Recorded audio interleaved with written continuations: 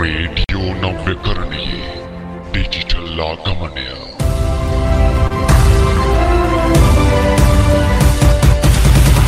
රතු මකරා FM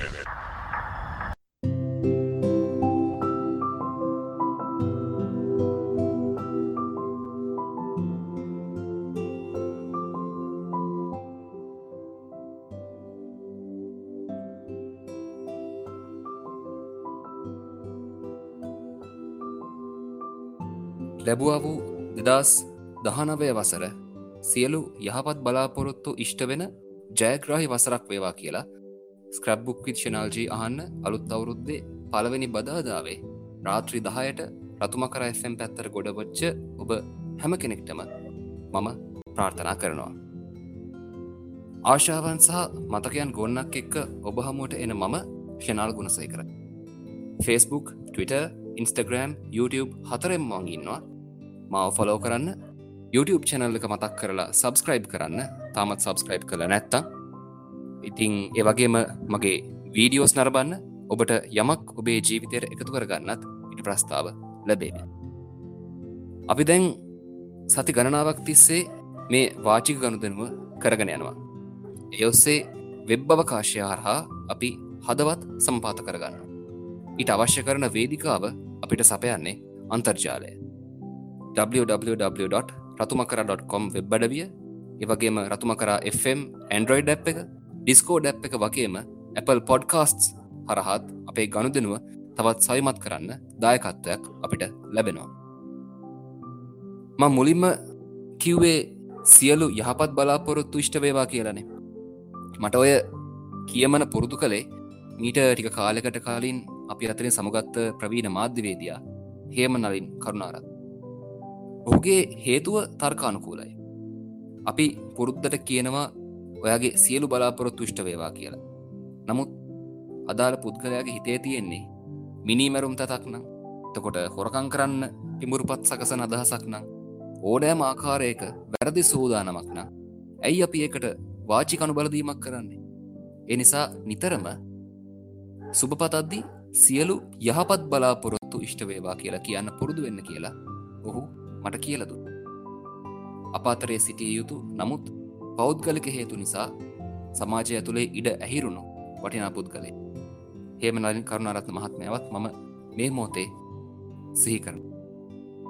ඒ අතරේ තවත් සිහි කැඳවීමක් කරන්න අවශ්‍යයි. මීට දින කිහිපයකට කලින් මගේ ඥාති සීයා ප්‍රින්ස් ගුණසේකර මහත්මයා අභාව ප්‍රාප්ත වුණා. ලාංකේය දේශපාලනයේ වම් කඳවුරේ මහා බලකණු. ඒ නිසාම මේ ලංකාව අතෑරලා යන්න සිද්ධ වෙච්ච පුද්ගලයෙක්. මේ යනකන්ම ප්‍රින්ස් සීයා ජීවත් වුණේ එංගලන්තේ.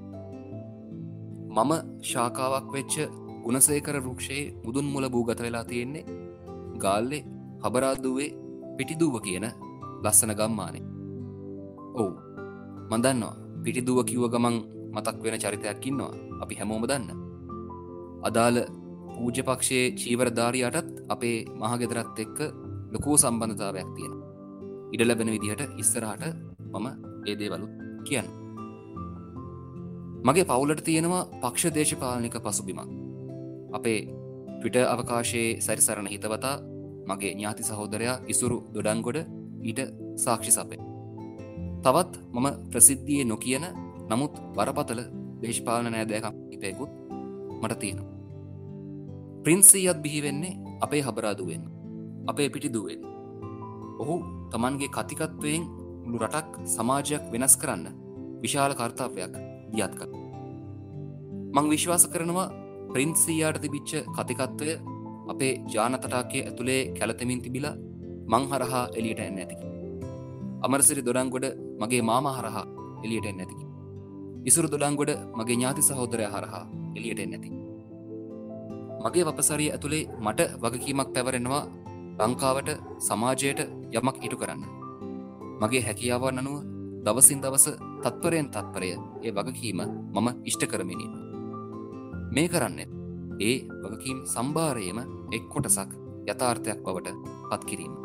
ඉතින් රටක් මෙල්ල කළ කටක් ප්‍රින්ස් ගුණසේකර සීයාවත් මං මේ මොහොතේ ගෞරවයෙන් සිහිපත් කරනවා. පහුගිය ඉරිදා රටේ නවයවුන් තුරුණු විය ගෙවන පිරිසට තීරණාත්මක දිනයක්. ඒ තමයි 2018 අපොස උසස් පෙළ ප්‍රතිඵල නිකුත් වෙච්ච දවස. සමස්තයක් වශයෙන් ගත්තම සුළු පිරිසක් සතුටු වෙන්නේ නැති. නමුත් බොහෝ පිරිසක් දුක් වෙන්නේ නැති. විභාගයක තියෙන ස්වරූපය ඒක තමයි. ඒ සම්බන්ධයෙන් මම තව ටිකක් ඉස්සරහට ගියාම අවසාන භාගයේදී වගේ ටිකක් වැඩිපුර කතා කරන්න බලාපොරොත්තු වෙනවා. ඔබේ සහෝදරයෙක් හෝ සහෝදරියක් මේ සැරේ උසස් පෙළ ලිව්වා නම් එහෙමත් නැත්නම් ඔබ මේ මොහොතේ අහගෙන ඉන්න ඔබ උසස් පෙළ ලිව්වා නම් අවසානයේ වෙනකන් රැඳිලා ඉන්න මට කියන්න ලොකු කතාවක්. ඒ උසස් පෙළ ප්‍රතිඵල ආවා කියන ප්‍රවෘත්තිය මගේ සවනේ වැකිච්ච ගමන්ම මම මගේ කාමරයට ඇවිත් මගේ ස්ක්‍රැප් බුක් එක පෙරලලා බැලුවා. අවුරුදු කිහිපයක් පිටිපස්සට මං ගියා. එදා දෙසැම්බර් 25 වෙනිදාවා. ආදරේ පණිවිඩය ලෝකෙට අරගෙන ආව උත්තම බිලිඳා ඉපදිච්ච දවස. එදා අපේ උසස් පෙළ ප්‍රතිඵල නිකුත්. මගේ පෙම්වතිය ඉහළින්ම සමත් වෙලා. එයා ඩිස්ට්‍රික්ට් රෑන්ක් එකක්. මගේ සාමර්ථය පොඩි. මට සරසවි වරමක් නැහැ. එතනින් එහාට අපේ ආදරේ ටිකෙන් ටික ෂය වෙන්න. ඒක ඌමනාවෙන් සිද්ධ වෙච්ච දෙයක් නෙවෙයි. නමුත් මේ සමාජ ක්‍රමය අපි දෙන්නට එහෙම කරන්නේ කියලා බල. අපි දෙන්නගෙම හදවත් උඩ එකම විදිහට කොටලා තිබි අකුරු 4ට වඩා ප්‍රතිඵල සටහනේ මුද්‍රණය කරලා තිබිච්ච කිනකට වෙනස් අකුරු 3ක් බලවත් වුණා. අර අපේ හදවත් වල කොටලා තිබිච්ච අකුරු 4 අර අකුරු 3 ඇවිත් මකලා දැම්මා. මට හරිම දුකයි. මටත් වැඩිය ඇයට දුකයි. ඒත් කරන්න දෙයක් නැහැ.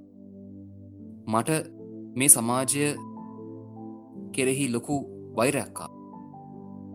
මට මං ගැන ලොකු වෛරයක් ආවා. මට මේ විභාග ක්‍රමය ගැන ලොකු වෛරයක්. මට කරන්න පුළුවන් කිසිම දෙයක් ඉතුරු වෙලා තිබ්බේ නැහැ. හැම දෙයක්ම වෙනස් වුණා. කාලය ගැවීමෙන් අපි දුරස් වුණා. අපේ ඉලක්කයන් වෙනස් වුණා. මටත් වෙනත් ඉලක්කයක් කරා ගමන් කරන්න කටයුතු යෙදුණා. අවුරුදු ගණනාවකට පස්සේ මගේ ස්ක්‍රැප් බුක් එකේ ඒ යටගිය පිටු පෙරලත් මට හිතිච්ච දේ තමයි හැමදේම සිද්ධ වුණේ සිද්ධ වෙන નિયમિત වෙලා තිබිච්ච විදිහට නේද කියලා. මමත් ඇයත් එක්කම ඉංජිනේරු පීඨයට තේරුණා නම් මට බොහෝ විට මාව නැති වෙන්න ඉඩ තිබුණා. XYZ ABC මැද්දේ ඔට්ටු වෙන සමීකරණයකට ජීවිතය ආදේශ කරන්න අමාරුයි. එහෙම කරන්න කටයුතු යෙදුණා නම් මට ආත්ම තෘප්තියක් නැති ඉස්සව්වකට මගේ ජීවිතේ තල්ලු කරන්න සිද්ධ වෙන්න ඉඩ තිබුණා. මම පෞද්ගලිකව විශ්වාස කරනවා හැමදේම වෙන්නේ හොඳට කියලා. ප්‍රතිඵල නිකුත් වීමත් එක්ක මට වගේම ස්ක්‍රැප් බුක් විත් චැනල්ජී අහන උසස් පෙළ ලියපු ඔබටත් ඒ වගේ අත්දැකීම් මතක් වෙන්න ඇති. ඔබ ඒ වගේ අත්දැකීම් වලට මුහුණ දීලා ඇති. එහෙම අත්දැකීමකට මුහුණ දෙන්න සිදු නොවේවා කියලා මං ප්‍රාර්ථනා කරන්නේ නැහැ. මොකද බෝට් එකක් කෑවහම ජීවිතේට අත්දැකීම් සම්භාරයක් එකතු වෙනවා. තමන්ට තමන් ගැනම විමසන්න හේතු කාරණා යෙදෙනවා. මට කොතනද වැරදුනේ කියලා ස්වයං සමීක්ෂණයක් තමන් විසින්ම ආරම්භ කරන්න. ඒ නිසා ඔබේ ජීවිතය ඒ ඔස්සේම පියවර ගණනාවකින් ඉදිරියට ගෙනියන්න පරිණත කරගන්න ඉඩ ලැබෙන. මේ වෙලාව එකතු වෙලා ඉන්න මගේ සමකාලීනයන්ටත් ඒ කාලේ මේ අත්දැකීම් ලැබෙන්න ඇති. නමුත් අපි දැන් එතනින් ඉස්සරහට ඇවිත් ඉන්නවනේ. ඒකයි කියන්නේ.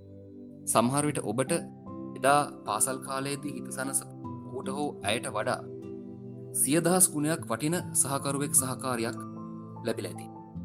නැත්තම් ලැබෙන්න නියමිතයි. නිතරම හිතන්න හැමදේම සිද්ධ වෙන්නේ හොඳට කියලා. මට ට්වීට් සෙවන්න # එක විවෘතයි. මේ ස්ක්‍රැප් බුක් විත් ෂෙනල්ජී.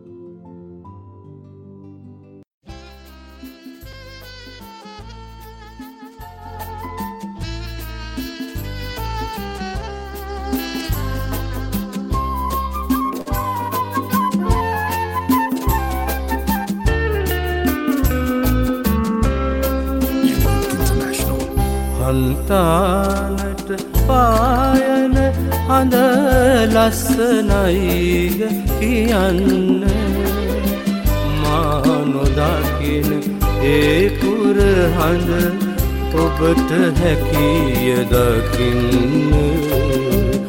හන්තානට පායන හඳ ලස්සනයිද කියන්න මානොදකින ඒ පුරහඳ ඔබට හැකිය දකින්න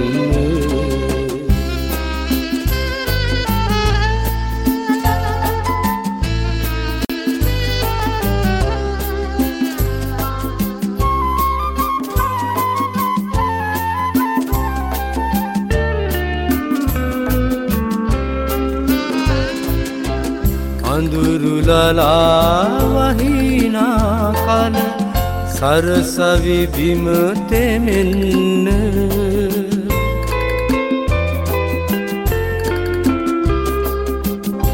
අඳුරුලලා වහිනා කල සරසවි බිම තෙමෙන්න උඩේ යටින් ඔබ යන කල එපා තනිය දැනෙන්න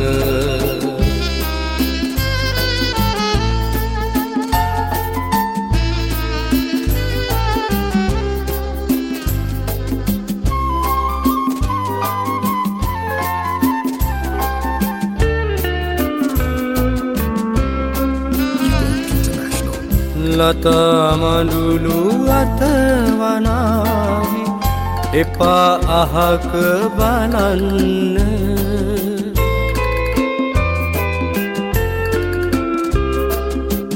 ලතා මඬුළු අතවනාවි එපා අහක බලන්න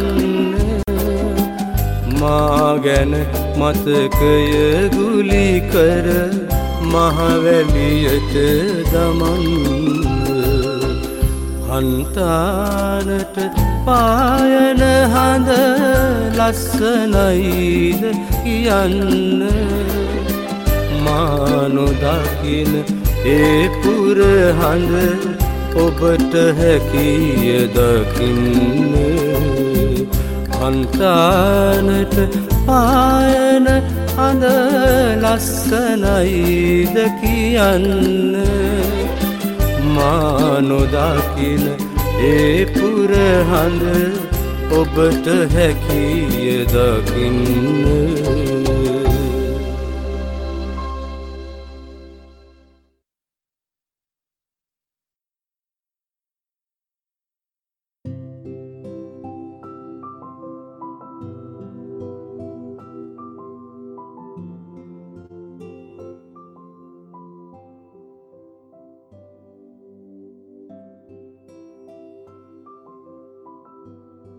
අලුත් අවුරුද්දක් උදා වෙලා තියෙන්නේ. අපි හැමෝගෙම පැතුම් බලාපොරොත්තු හැම දෙයක්ම අලුත් වෙලා තියෙන යාවත් කාලින වෙලා තියෙන්නේ. ඒ නිසා 2019 අවුරුද්ද ගත කළ යුත්තේ කොහොමද? අලුත් අවුරුද්ද ගත කරන්නේ කොහොමද කියන දේ මම දැම්ම කියන්න යන්නේ නැහැ. මොකද මම ඒ දේ කිව්වත් නැතත් මේ වෙනකොට අපි හැම කෙනෙක්ම අලුත් වෙලා තියෙනවා. අලුත් ඇඳුම් ආයිත්තන් අරගෙන තියෙනවා. සමහර විට ඔබ වැඩ කරන ඔබේ කාර්යාලයේ මේසය අලුත් විදියට සකසගෙන ඇති. ඔබේ ගෙදර තියෙන ගෘහ භාණ්ඩ පිළියෙල කරලා තියෙන ආකාරය ඒ සැකසුම වෙනස් කරගෙන ඇති. අලුත් ආම්පන්න මිලදී අරගෙන ඇති. හැමදේම අලුත් වෙලා ඇති. කැලෙන්ඩරේ ඉඳලා, පෑනේ ඉඳලා, පොලේ ඉඳලා හැම දෙයක්ම අලුත් වෙලා ඇති. ඒ නිසා මේ දවස්වල කොහොමත් අලුත් වෙලා ගත වෙන දවස් කීප. ඒ නිසා අමුතුවෙන් කියන දෙයක් නැහැ. ඒ දේවල් කියන්න දවසක් එනවා. මොකද ටික දවසක් ගියාට පස්සේ මේ දේ ඒකාකාරී වෙනවනේ. එතකොට අපිට අමතක වෙනවා අපි අලුත් අවුරුද්දක් පටන් ගත්තා. ආයෙත් සුපුරුදු විදිහටම වෙනදා විදිහටම සෑමදා වෙනදා මෙන් ජීවිතය ගත කරන්න පටන් ගන්න. අන්න එහෙම වෙන්න පටන් ගත්තාම මම කියන්නම් අලුත් අවුරුද්ද අපි කොහොමද ගත කළ යුත්තේ කියලා. බොහෝ විට ඒ ලබන බදාදාව වෙන්න පුළුවන්. මොකද සතියක් කියලා කියන්නේ අපිට අද වෙනකොට නොදැනෙන කාලයක් වුණාට හරිම දීර්ඝ. ඒ නිසා ලබන සතියේදී මම විශ්වාස කරනවා මට කියන්න පුළුවන් වේවි කියලා. ඔබ හැමෝටම කොහොමද අපි අලුත් අවුරුද්ද දෙසැම්බර් 31 වෙනිදා වෙනකන්ම අලුත් විදියට පවත්වාගෙන යන්නේ කියලා. www.ratumakara.com වෙබ්සයිට් එකෙන් ඒ වගේම රතුමකරා Android app එකෙන් Discord app එකෙන් වගේම පස්සේ දවසක Apple Podcasts ඔස්සේත් මාත් එක්ක එකතු වෙලා හැම කෙනෙක්ම බොහොම ආදරෙන් මේ වෙලාවේ මම මතක් කරනවා. Discord chat එක පැත්තෙන් ගයාෂ් ඉන්නවා, ඩිලාන් අයියා, අකිල මල්ලි, ඩම්බල්ඩෝ, දිල්ෂානි, ජම්බෝලේ, රකිත, තාරු අයියා, ප්‍රාන්, නදීස්, අයේෂා, හර්ෂ, ලසියා, නලින්ද ඇතුළු පිරිස එකතු වෙලා ඉන්නවා. ඒ වගේම අද ඇඩ්මින්ලා විදියට මට ජම්බෝලේ සහ නදීස් සහයෝගය දක්වනවා. බොහොම ස්තුතියි. ඉතින් අපි එහෙනම් තව වීඩියෝ ටිකක් පෙරලගෙන ඉස්සරහට යමු. මම මගේ YouTube channel එකක් පවත්වාගෙන යනවා කියලා මම කිව්වනේ. මම ආරාධනා කරනවා ඔබට subscribe කරලා මගේ YouTube channel එකත් එක්ක එකතු වෙන්න කියලා. ශනාල් ගුණසේකර කියලා search කළාම මගේ channel එක ඔබට YouTube එකේදී මුණ ගැහේ. මගේ channel එකේ කරන සාකච්ඡාමය වැඩසටහනක් තමයි අහනවා මං ගැනයක් එම බලන්න පිළිතුරක් VIP sessions කියලා කියන්නේ. ලංකාවේ විශේෂ චරිත එක්ක මම මේ සාකච්ඡාව පවත්වනවා. පහුගිය සිකුරාදා මම අප්ලෝඩ් කළ අලුත්ම VIP sessions සාකච්ඡා. ඒකට සහභාගී වුණේ මිලින්ද රාජපක්ෂ කියන දක්ෂතා පරිපූර්ණ තරුණයා. ඔහු රචනා කරලා තියෙනවා අයිතිකාරයෝ බාර නොගත් ලියුම් 100ක් කියලා පොතක්. දිවයින පුරා ඕනෑම පොත් සාපුවකින් මිලදී ගන්න පුළුවන් සංහිඳ ප්‍රකාශනයක් ඔබට මිලදී ගන්න කියලාත් ආරාධනා කරනවා. මිලින්ද කියලා කියන්නේ කොළඹ මහනගර සභාවේ නාගරික මන්ත්‍රිය. නීතිය පැත්තෙන් වගේම වෙළඳ දැන්වීම් කරණය ක්ෂේත්‍රය අතින් ලේඛනය අතින් වැඩ ගොඩක් කරන මල්ටි ටැලන්ට් චරිතය. දේශපාලනිකව තිරේ පිටුපස දැවැන්ත වැඩ කොටසක් කරන අතිදක්ෂයෙක්. මිලින්ද කියලා කියන්නේ කුරුණෑගල කොල්ල. ඉතින් මගේ සාකච්ඡාව ඇතුළතදී මං ඇහුවා ඇයි මේ කුරුණෑගල කොල්ල අන්තගම් පොළවේ පය ගහන්න කොළඹට එන්නේ? මිලින්ද හරිම ලස්සන උත්තරයක්. මේ කොළඹ තමයි සිහින නගරය. අපි හැමෝම ගංවලින්දලා තම තමන්ගේ හීන හැබෑ කරගන්න මේ කොළඹට ඇදෙනවා. ඒ වගේම මේ වර්තමාන කොළඹ තියෙන්නේ සංක්‍රාන්ති සමයක. මේ දවස්වල කොළඹ පුරා අහස ජයගනිමින් නැගී සිටින තුංග මහල්, එතකොට අහස සූරන මැදුරු ටික හදලා ඉවර වුණාම මේ කොළඹ ඔයයි මමයි දන්න කොළඹ නෙවෙයි බවට පත් වෙනවා. මේ කොළඹ එහෙම් පිටින්ම ආගන්තුක නගරයක් බවට පත් වෙනවා. දැන් තියෙන කොළඹ අපි වඳුරනවා. නුගේගොඩ හන්දියට ගියාම, බම්බලපිටිය MC එකට ගියාම, කොටුව ස්ටේෂන් එකට අපි ඒ තැන් දන්නවා වගේම ඒ තැන් පෙරලා අපිව දන්නවා. ඒත් මේ අලුතින් හැදෙන එක බිල්ඩිමක්වත් අපි වඳුරන්නේ නැහැ. ඒ නිසා මේ වෙනස් වෙන අලුත් වෙන කොළඹට අපි අලුත් පරම්පරාව අවතීර්ණ වෙන්න අවශ්‍යයි කියන එක ඔහු බොහොම ලස්සනට පැහැදිලි. මම ඔබට ආරාධනා කරනවා ඒ සාකච්ඡාව කොටස් 4කින් තියෙන්නේ. විනාඩි 12 කොටස් 4ක්. ඩේටා වියදම් කරාට පාඩුවක් නැති කතා බහක්. සමන් ආරාධනා කරනවා සවිස්තරාත්මකව ඔහුගේ අදහස් බලන්න.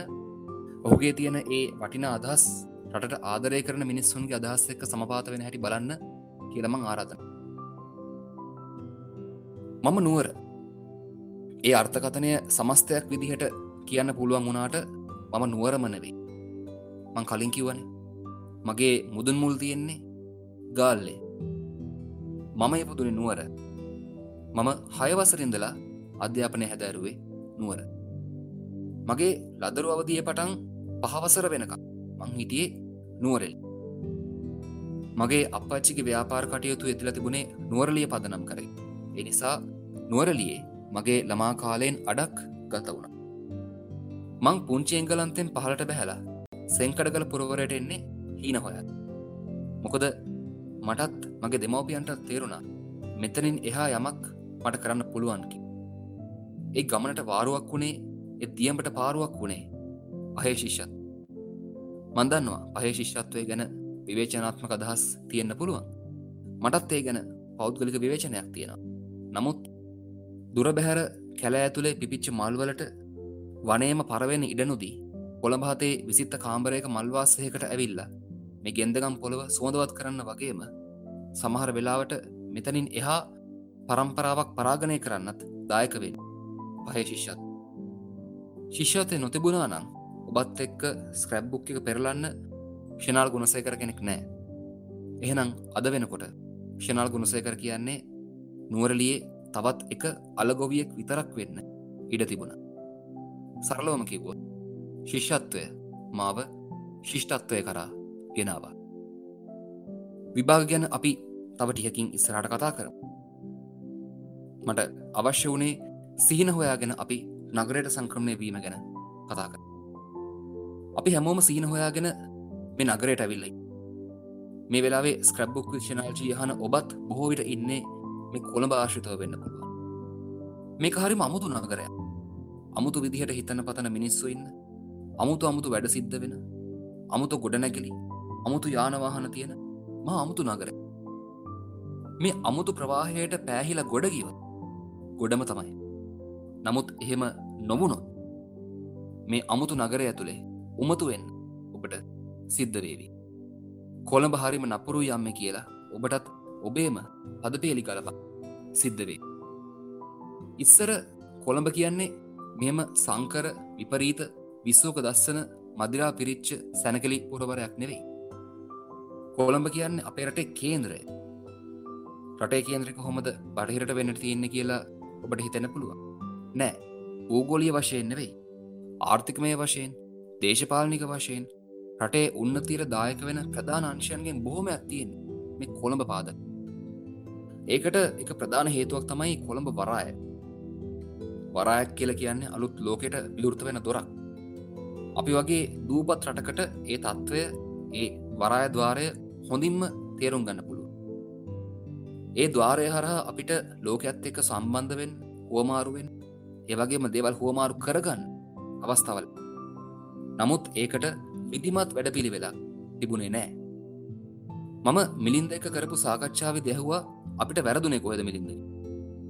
මිලින්ද අය උත්තර දෙනවා නිදහසින් පස්සේ මොකද කරන්න කියලා වැඩපිළිවෙලක් අපිට තිබුණේ නැහැ කියලා. සහතිකයක්ද?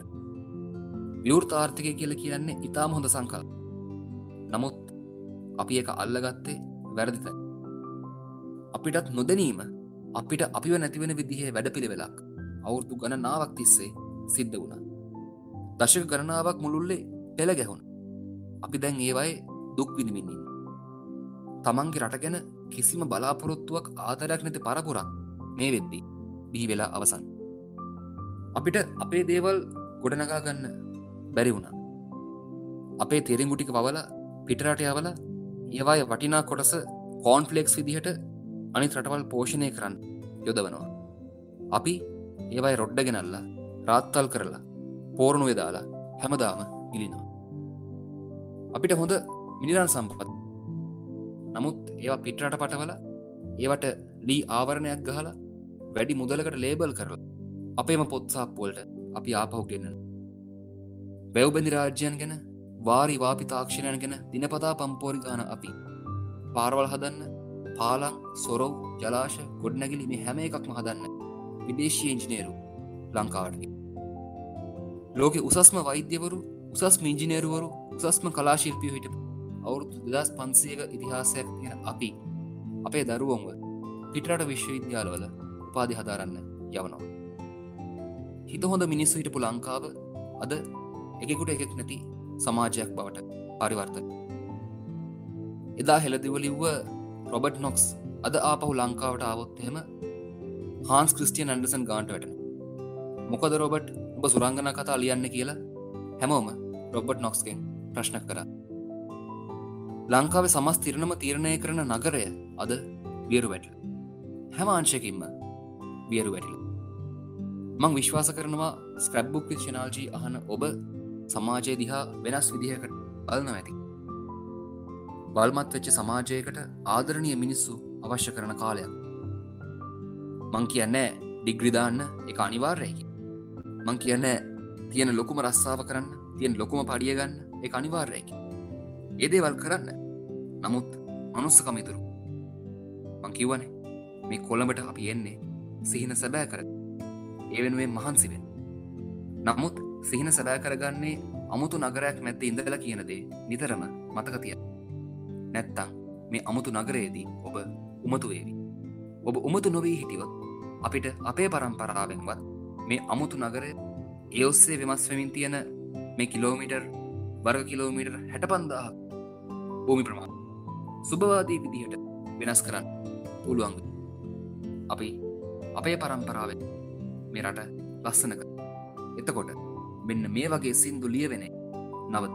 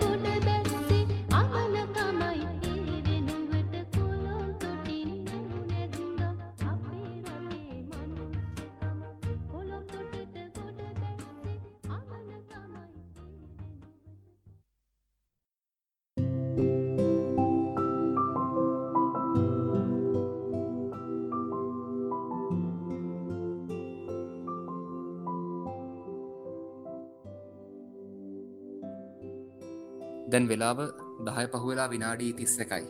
පැය භාගයක් ගිහිල්ලා තියෙන්නේ. ඩිස්කෝඩ් chat එක පැත්තට මම පොඩ්ඩක් ගිහිල්ලා බැලුවා. අපේ තාරු අයියා අසනීපෙන් ඉන්නේ කියලා තියෙනවා.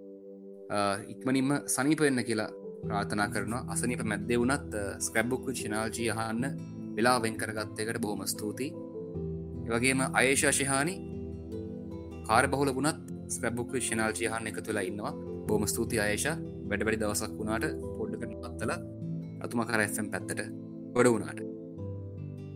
ඒ වගේම මට ට්වීට් සෙවපු දුලි, ඒ වගේම හර්ෂ, ඩිලාන් අයියා, MJJ නාමල් ඩයස්, ඩම්බල්ඩෝ බොහොම ස්තුතියි. ඩිලාන් අයියා ලස්සන කතාවක් කියලා තියෙනවා. මට හැමදාම කොළඹ ආගන්තුක නගරයක්, ඒ ආගන්තුක කමින් මිදෙන්න මම ආස නැත්තේ. ඒ තුළ මට නුවර මගේ ගෙදර කියලා අභිමානයෙන් කියන්න පුළුවන් නිසා. නුවර තමයි මට මගේ ජීවිතය උගන්නපු සිහින නගරය. ඇත්තටම නුවර කියන හරි පුදුමාකාර නගරයක්. නුවරත් එක්ක මට තියෙන ආත්මීය බැඳීම වචන වලින් විස්තර කරන්න බෑ. නමුත් මට තියෙන ඉලක්කත් එක්ක, මට තියෙන හීනත් එක්ක මට කොළඹට එන්න සිද්ධ වුණා. නමුත් නුවර කියන්නේ හරිම සුන්දර නගරයක්, හරිම ලබැඳි නගරයක්. ඒ වගේ තමන්ට ලබැදි නගර ඕනෑ තරම් මට නුවර හරිම විශේෂයි. මම විශ්වාස කරනවා බොහෝ දෙනෙක්ට නුවර නගරය ගොඩක් විශේෂයි කියලා. සමහර විට ඒ නුවර නගරයට තියෙන ආගමික පසුබිම එක්තරා විදියකට හේතු වෙනවා ඇති. ඉතිහාසය එක්තරා විදියකට හේතු වෙනවා ඇති. භූගෝලීය පිහිටීම එක්තරා විදියකට හේතු වෙනවා ඇති. සෞන්දර්යය, දේශගුණය හැම දෙයක්ම කලම්බනය වෙලා බොහොම ලස්සන පරිසරයක්, බොහොම ලස්සන ජීවිතයක් සෙන්කඩගල පුරවරයෙන් අපිට ලබා දුන්නා. ඉතින් නුවරත් එක්කමට හැමදාමත් ආත්මීය බැඳීමක් වෙනවා. මම ඉන්නේ කොළඹ වුණාට මම කවදා හරි මගේ මුල් අදින්න බලාපොරොත්තු වෙන්නේ කොළඹ වුණාට නුවරත් එක්ක තියෙන මේ බැඳීම කවදාවත් නතර වෙන්නේ නැහැ. ඔබ නුවර හැදී වැඩන පුද්ගලයෙක් නම් ඒ දේ හොඳින්ම වැටහෙනවා ඇති. හොඳයි. පෞගේ සතියේ බ්‍රහස්පතින්දා දවසේ ඉර අවරට යන වෙලාවේ මම ගොඩ වුණා බොරැල්ල නාමෙල් මාලිනී පුංචි තියටයි. මගේ මිත්‍රයෙක් අධ්‍යක්ෂණය කරපු වේදිකා නාට්‍යයක් නරඹන්න. අපි මොනතරම් චිත්‍රපට ටෙලිනාට්‍ය රසවින්දා රංගනයේ නියම ජීවගුණේ තියෙන වේදිකාවෙනේ. ඒ අත්දැකීම හරිම සජීවී. රංගන ශිල්පිනියකටත් දැවැන්ත අත්දැකීම් සම්භාරයක් එක්ක තමන්ව උපමට්ටම් කරගන්න වේදිකාව තමයි හොඳම තෝතැන. මගේ මිත්‍රයා තමයි කපිල රස්නායක. ඔහුගේ YouTube channel එකක් තියෙනවා Voices of Humans කියන නමින්. ඒ channel එකත් subscribe කරන්න. ඒ videos බලන්න. ඔහුගේ සමාජ කියවීම මොකක්ද කියන දේ ඔබට වැටහෙයි. ඔහු සමානාත්මතාවය අගය කරන පුද්ගලයෙක්. හැම මනුස්සයෙක්ම ආදරය කළ යුතුයි කියන මතය දරන පුද්ගලයෙක්. ආදරණීය මිනිස්සු මේ සමාජයට අවශ්‍යයි කියන දේ බොහොම විශේෂ කොට හිතන පුද්ගලයෙක්. ඒ වෙනුවෙන් තමන්ගේ වපසරය ඇතුළේ විශාල කාර්යභාරයක් කරමින් බොහොම දක්ෂ සුන්දර හදවතක් තියෙන තරුණයෙක්. ඔහු අධ්‍යක්ෂණය කරපු මේ නාට්‍යයේ නම තමයි පිරිමියෙක්ගේ පැමිණිල්ල. මේ නාට්‍යයේ නිරත වුණේ චරිත කිහිපයක් විතරයි. මගේ මිත්‍රයා කපිල රස්නායක වේදිකා නාට්‍ය අධ්‍යක්ෂකවරයා, ඒ වගේම සාරංග සහ දිනක්ෂි. මේ කතාවේ සංකල්පයට මං ගොඩක් කැමතියි. සිද්ධිය මේකයි. මගේ මිත්‍රයාගේ චරිතය තමයි පොදු තරුණයා. සමාජයේ පොදු තරුණයාව තමයි ඔහු නියෝජනය කරන්නේ. මේ තරුණයා යනවා පොලිසියට පැමිණිල්ලක් දාන්න. පැමිණිල්ල ලියාගන්න රාලහාමි තමයි සාරංග දිසාසේකර. තරුණයා පැමිණිල්ල දාන්නේ සමාජයට විරුද්ධ. මේ සමාජය මාව හදපු විදිහ, මම උස්මහත් කරපු විදිහ වැරදි කියලා මේ තරුණයා පොලිසියේ පැමිණිල්ලක් දානවා. ඒක හරිම ලස්සන සංකල්පයක්. සාමාන්‍යයෙන් අපි දිනක්ෂිව දකින්නේ පුංචි තිරෙන්නේ. නමුත් ඇයට වේදිකාවේ යමක් කරන්න පුළුවන් කියන දේ ඒ නාට්‍ය ඇතුලේ හොඳින් පෙනුණා. ඇත්තටම බොහොම ලස්සන නාට්‍යයක්. ලොකු පණිවිඩයක් දෙන නාට්‍යයක්. සරල නාට්‍යයක්. නමුත් ඒ සරලත්වය ඇතුලේ හරි ගැඹුරු අර්ථයක් තිබිච්ච වේදිකා නාට්‍ය. නාට්‍ය ඉවර වෙලා ඇත්තටම කල්පනා කරන්න යමක් එකතු කරගෙන මම බොරැල්ල හන්දිය පැත්තට ආවා. හන්දිය පැත්තට ඇවිල්ලා මම හතර වටේටම යන වාහන දිහා බැලුවා. යන එන මිනිස්සු දිහා බැලුවා.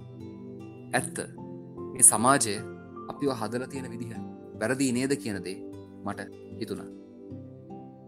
අපි ගෙදරින් එළියට බැස්සාම ආපහු ගෙදරට ගොඩ වෙන වෙලාව වෙනකන් එකතු කරගන්න දේවල් මොන තරම්ද? ඒ දේවල් එකතු කරගෙන මිලදී අරගෙන ආපහු ගෙදරට ආවට පස්සේ හිතලා තියෙනවද ඇත්තටම මේ දේවල් අපිට අවශ්‍යයිද නැද්ද කියලා? ඇත්තට මේ මිලදී ගන්න හැම දෙයක්ම අපිට අවශ්‍යයි. නැත්තම් ඒවා අපේ සමාජ ක්‍රමය අපිට ගන්න කියලා බල කරපු දේවල්. මගේ සමාජ පැලැන්තියෙන් මට නියම කරනවා මම මේ දේවල් පරිහරණය කළ යුතුයි කියලා. සමහර විට අපිට ලේසියෙන් ලාභයට කරගන්න පුළුවන් දෙයක් අපේ පැලැන්තිය තෘප්තිමත් කරන්න අවශ්‍ය නිසා වැඩි වියදමක් දරලා කරන්න සිද්ධ වෙනවා. කෝම්බියෝ නාට්‍ය නරඹලා ඇතිනේ. මේ නාට්‍යයේ මතකනේ මුලින්ම ජිහානුයි ප්‍රියන්ත මහවුල්පත ගමේ පටන් ගන්න ඔන්ලයින් එළවලු බිස්නස් එක. ගමේ කොරටුවේ වැවෙන එළවලු පොලෙන් ගන්නකොට වෙනසයි. ඔන්ලයින් ඕඩර් කරලා එහෙමත් නැත්නම් සුපර් මාකට් එකකින් ගන්නකොට වෙනසයි. ඔබට තේරෙන්නේ නැතිනේ. ඒක වෙනම ආතල් එකක්. ඒ එක උදාහරණයක් විතරයි. මතකද 3 Idiots චිත්‍රපටිය? මේ චිත්‍රපටියේ එක තැනකදී කරිනා කපූර්ගේ චරිතයට විවාහ යෝජනාවකින් එකතු වෙනවා එක්තරා තරුණයෙක්. ඒ තරුණයා ලොකු වියදමක් කරලා ඔර්ලෝසුවක් කරන් දෙනවා කරීනට. ඒ ඔර්ලෝසුව නැති කරගත්ත කියලා ඒ තරුණයා කරින කපූර්ට බැනවදිනවා. ඒ වෙලාවේ ආමිර් ඛාන් කියනවා මගේ ඔර්ලෝසුව රුපියල් 750යි. නමුත් ඒකෙන් පෙන්නන්නෙත් මේ නැතිවෙච්ච ඔර්ලෝසුවේ පෙන්නන පැය විනාඩි තප්පර ටිකම තමයි කියලා. ආස කරන දේවල් ගන්න. නමුත් ඒ දේවල් අවශ්‍යමද කියලා හිතලා බලන්න. Apple සමාගමේ නිර්මාතෘ ස්ටීව් ජොබ්ස් ජීවිතේ අවසන් කාලෙදි කියනවා මම මේ කාලය ඇතුළත ගොඩාක් දේවල් හම්බ කරා. මට ගොඩාක් ධනෙ තියෙනවා. ජනප්‍රියත්වය තියෙනවා. කීර්තිය තියෙනවා. යන හැමතැනක මිනිස්සු මාව පිළිගන්නවා. නමුත් මේ හම්බ කරපු හැම ධනයක්ම මරණය ඉස්සරහා අවලංගු. මේ කිසිම දෙයකින් මට මගේ ජීවිතේ ආපහු ලැබෙන්නේ නැහැ. මගේ ආයු කාලය දීර්ඝ කරන්න බෑ. මාත් එක්ක දේවල් බෙදා ගන්න මේ ලෝකේ ඕන තරම් මිනිස්සු ඉඳීවි. ඒත් මගේ මේ රෝග පීඩා බෙදා ගන්න, මගේ පිළිකාව බෙදා ගන්න, මගේ වේදනාව බෙදා ගන්න කවුරුත් මගේ ළඟට එන්නේ නැහැයි කියලා ස්ටීව් ජොබ්ස් කියනවා. පොඩි කාලේ ඉගෙන ගත්ත මතකද ඉස බර කළ පුහු නම්බුව විතරයි මට ඇත්තේ. අම්මේ මට ගමට එන්න පාර කියා පන්නේ කිය. ජීවිතේ විඳින්න අවබෝධයෙන් යුතු ගමනක් යන්න පුළුවන් ඉහළටම ඉගිලෙන්න. හැබැයි කකුල් දෙක නිතරම පොළවේ තියන්න.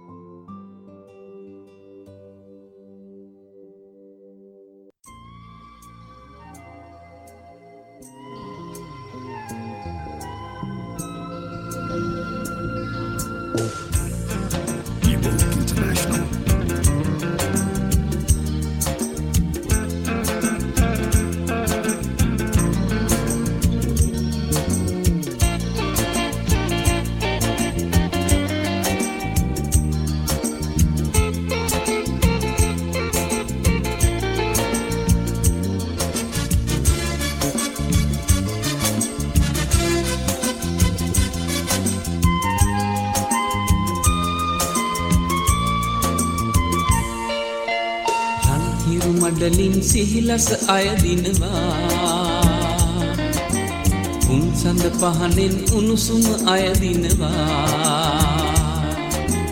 ලෝකය බිහි වූ දාසිත අරුමෙකි මිනිසා ගිරිහිස ඉඳුවර සොයමින් ලත වෙනවා රන්හිරු මඩලින් සිහිලස අයදිනවා පුන්සඳ පහනෙන් උණුසුම අයදිනවා ලෝකය බිහි වූ දාසිත අරුමෙකි මිනිසා ගිරිහිස ඉඳුවර සොයමින් ලත වෙනවා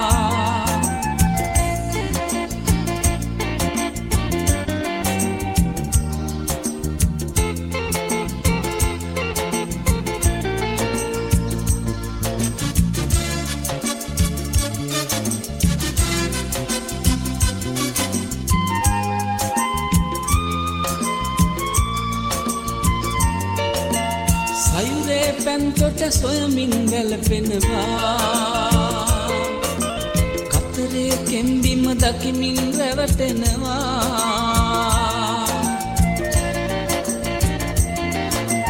සයුරේ පැන්තොට සොයමින් වැළපෙනවා කතරේ කෙම්බිම දකිමින් රැවටෙනවා දිලිසෙන දිය රැලි මාලා නෙත පුරවාන් එක මායා මිනිසුන් හැමදා සිහිනෙක සැතපෙනවා රන්හිරු මඩලින් සිහිලස අයදිනවා පුන්සඳ පහනෙන් උණුසුම අයදිනවා ලෝකය බිහි වූ දාසිත අරුමෙකි මිනිසා ගිරිහිස ඉඳුවර සොයමින් ලත වෙනවා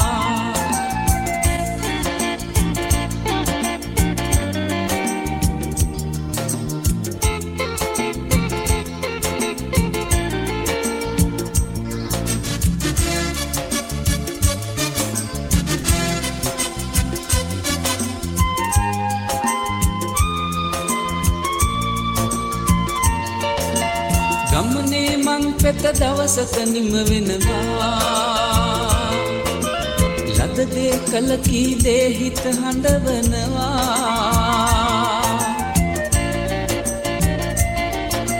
ගමනේ මං පෙත දවසක නිම වෙනවා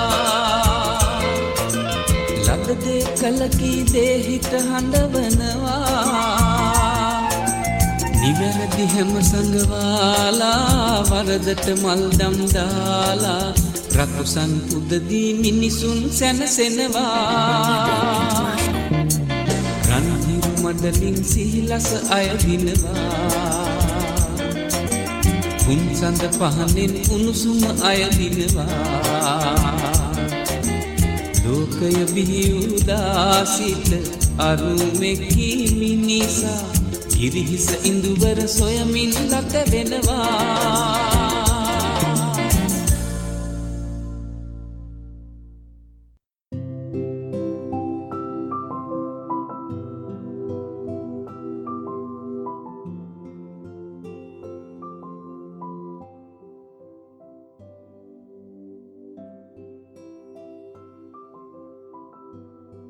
මම අපිත් එක්ක මේ වෙලා එකතුලා ඉන්න කට්ටිය අදහස් ටිකක් පොඩ්ඩක් එකතු කරන්න හිතුවා. Twitter එකට පැත්තට පොඩ්ඩක් මම ගියා. ප්‍රසාද් රණතුංග මහත්මයා මේ වෙලාවේ ස්ක්‍රැප්බුක් විෂනාලජි අහගෙන ඉන්නවා. බොහොම ස්තුතියි මං වෙනුවෙන් වෙලාව වෙන් කරාට. කුරුණෑගල මලියදේව විද්‍යාලයේ ආදි ශිෂ්‍යයෙක් කියන එක මම දැක්කා ප්‍රසාද් රණතුංග මහත්මයාගේ Twitter ප්‍රොෆයිල් එකෙන්. ඉතින් මම ධර්මරාජේ. අපිට ඕල්කට් බැඳීමක් තියෙනවා කියන්නේ. අපිට පාසල් අතර කිට්ටු සම්බන්ධයක් තියෙනවා. අපේ අදහස් ඔස්සේත් මම විශ්වාස කරනවා අපේ හදවත් සමපාත වෙනවා කියලා. ඒ දෙයට වයස කිසිසේත්ම බාධාවක් නැහැ. ආදරණීය මිනිසුන්ට වයස ප්‍රශ්නයක් නැහැ. කවුමිනී අක්කා අද කාලෙකට පස්සේ වෙලාව එකතු කරගෙන ඉන්නවා. වෙනදාට පොඩ්කාස්ට් ඔස්සේ තමයි ස්ක්‍රැප්බුක් විෂනාලජි එක එකතු වෙන්නේ. අද ලයිව් අහගෙන ඉන්නවා. මම විශ්වාස කරනවා සමගියත් එකතු වෙලා ඇති කියලා. ඩම්බල්ඩෝර් ට්වීට් කරලා තියෙනවා බොහොම ස්තුතියි MJJ නාමල් දෑස් අද වෙලාවක් වෙන් කරගෙනම ස්ක්‍රැප්බුක් විෂනාලජි අහනවා බොහොම ස්තුතියි හර්ෂ දිලාන් අයියා සුපුරුදු පරිදි එකතු වෙලා ඉන්නවා ඒ වගේම ගයාෂ් බොහොම ස්තුතියි එවපු ට්වීට් එකට ඉතින් මගේ ස්ක්‍රැප්බුක් එක වගේම මම විශ්වාස කරනවා මගේ ස්ක්‍රැප්බුක් එක මම ඉදිරියට කියවගෙන යද්දි ඔබේ පෞද්ගලික ස්ක්‍රැප්බුක් එකත් එළියට එනවා ඇති මගේ ස්ක්‍රැප්බුක් එකේ මම අලවලා තියෙන දේවල් මගේ අත්දැකීම් එක්ක ඔබේ ස්ක්‍රැප්බුක් එකේ තියෙන අත්දැකීම් සමපාත වෙනවා ඇති අපි විවිධාකාර සීමා මායිම් දාගෙන විවිධාකාර ඡේදනයන් තියාගෙන අපි විවිධාකාර කුලකවලට වෙන් වෙලා හිටියාට අපි හැමෝම මිනිස්සු අපි හැමෝම හෝමෝ සේපියන් අපි හැමෝටම හදවත් අපේ හදවත් හැම දෙයක්ම සමපාත වෙනවා කියන දේ මම තදින් විශ්වාස කරනවා ඒ නිසා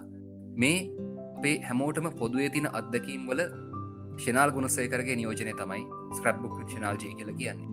මම ආරාධනා කරනවා ඔබට මගේ අත්දැකීම් මගේ ස්ක්‍රැප්බුක් කරහා කියවන ගමන්ම ඔබේ ස්ක්‍රැප්බුක් එකත් ඒ ඔස්සේ පෙරලාගෙන යන්න.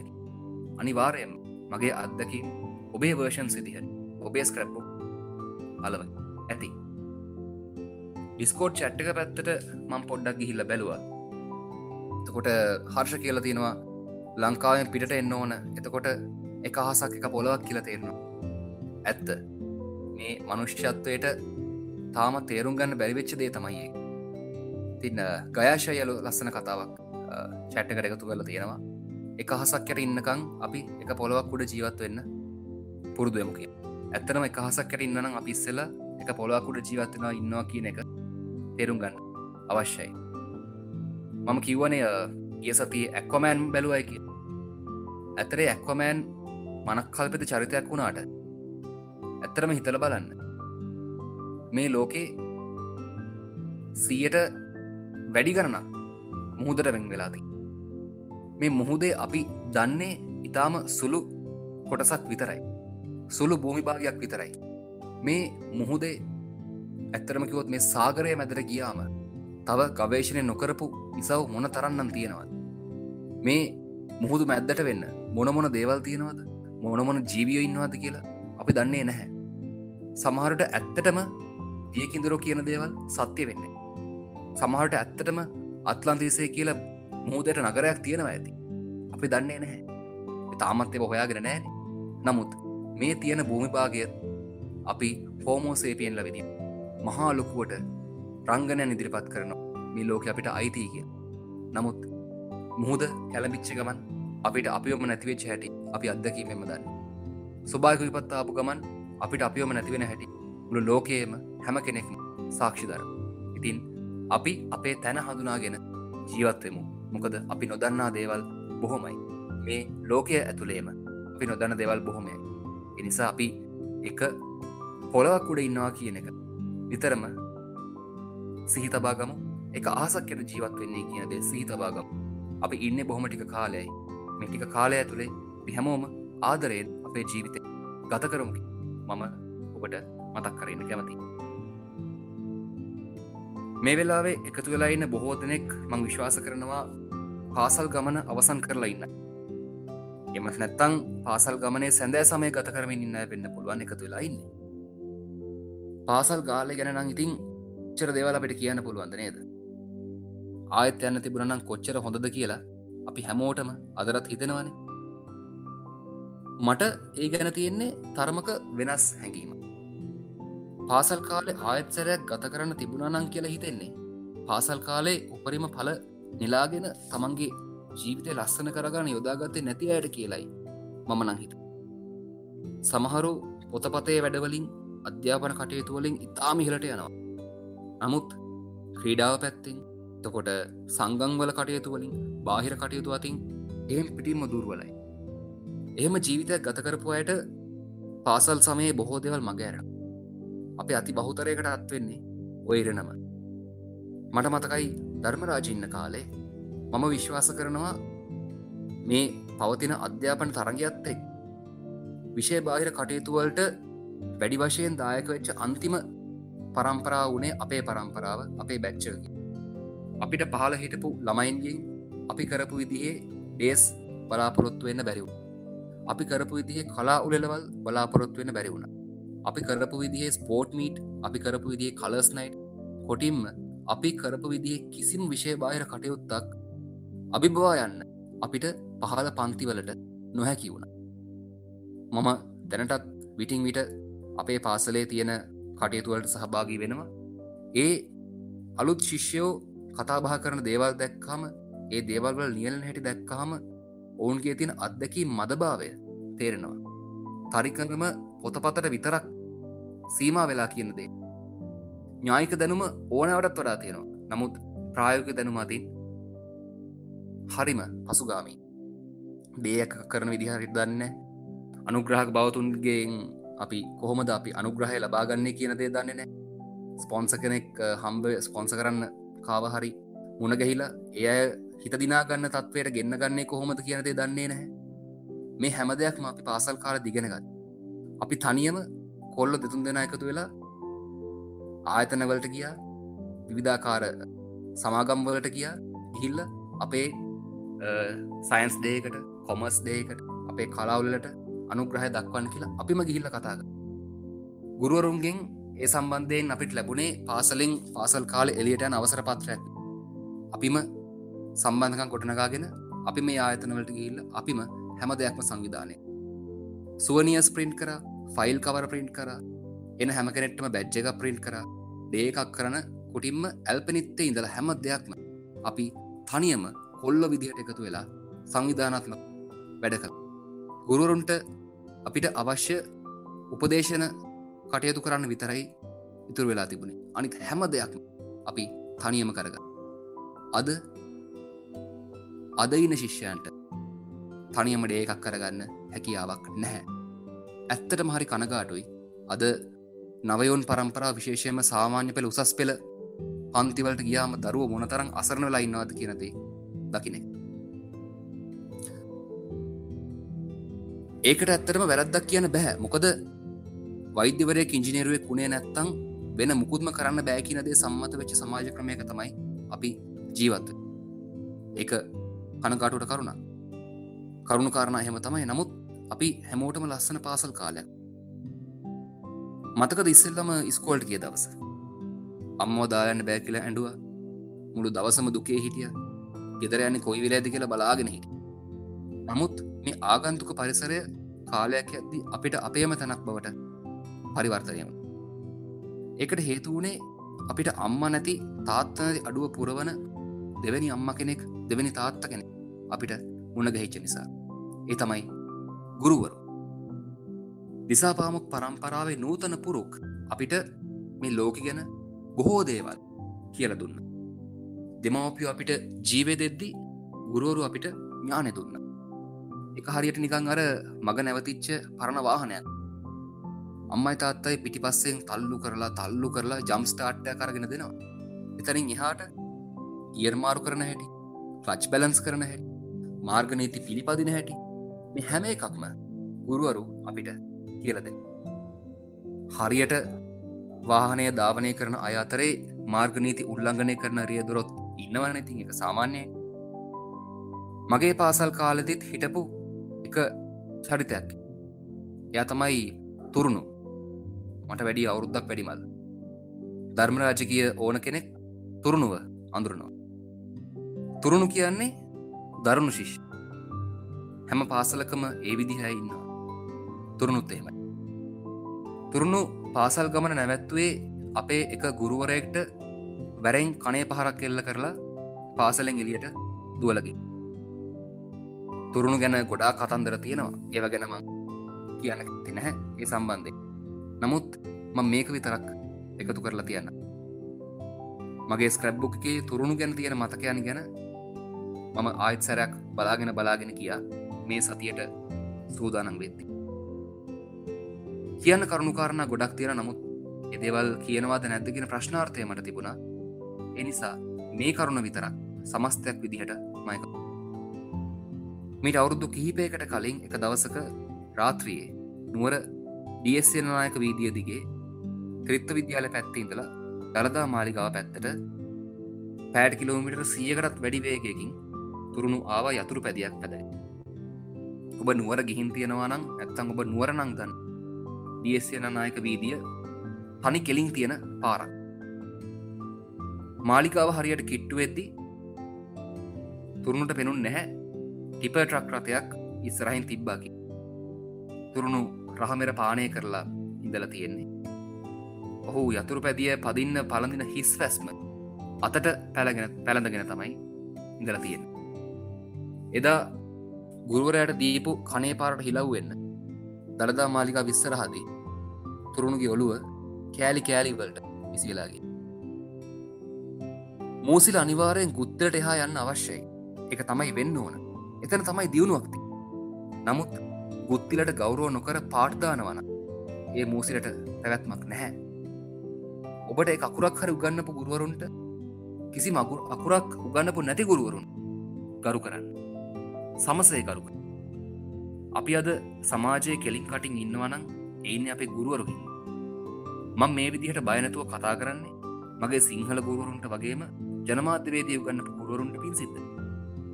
ඔබ ගුරුවරුන් දැක්කම මගහරිනවා නම් ඔබ අවුරුදු ගානක් තිස්සේ ඉගෙනගත්ත සිප්ස් අතරින් කිසිම වැඩක් නැහැ. මේ ළඟදී දවසක මං මගේ මිත්‍රයොත් එක්ක එක්තරා සුඛෝපභෝගී වෙළඳසැලකට ගොඩ වුණා. අපි බැහැලා ගියත් සුඛෝපභෝගී වාහනයකින් ගොඩ වුණ සුඛෝපභෝගී වෙළඳසැලකට. මේ වෙළඳසැලේදී මට මුණ ගැහුණා මගේ පැරණි ගුරුවරයෙක්. ඔහු දැන් ඉන්නේ කොළඹ. නමුත් ඔහු හිටියේ නුවර. විශ්‍රාමිකයි. දැන් ඔහු කොළඹ තමන්ගේ පුතා එක්ක ජීවත් වෙනවා. මගේ මිත්‍රයෝ ටික මචං අරූ නේද? එක්කේ නෑ වගේමු කියලා මග ඇරලා ගියා. මම කෙලින්ම ගිහිල්ලා කොහොමද සර් කියලා අර සෙනග මැද්දේ ඒ රාක්ක මැද්දේ ඒ සුපිරි වෙළඳසැල මැද්දේ දන ගහලා වැඳලා කතා කරා. ඉතින් ඔබෙන් මං ඉල්ලනවා මූසිලලා වුණාට කමක් නැහැ. නමුත් ಗುಣ දන්න මුල දන්න මූසිල කෙනෙක්. මොකද ගුත්තිල හැමදාමත් කැමති මූසිල ඉස්සරහට යනවට. නමුත් පාඩ් දාන මූසිලලාට මේ සෝබා ධර්මයේ විසින්ම වීණා තරඟයකට ආරාධනා කරાવી.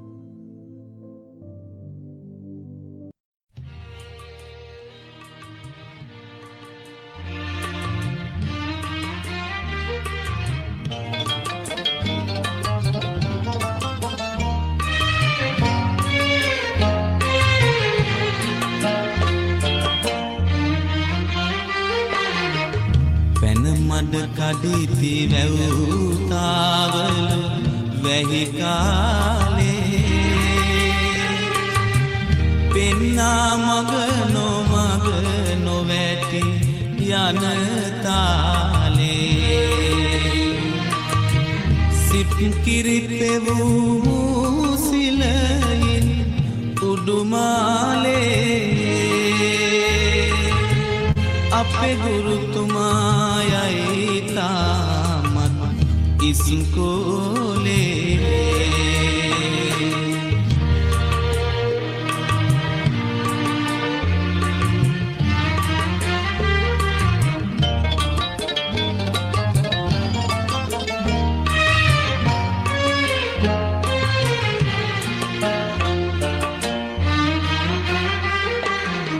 සාමා අමර විකුණති බස් පුලේ කජු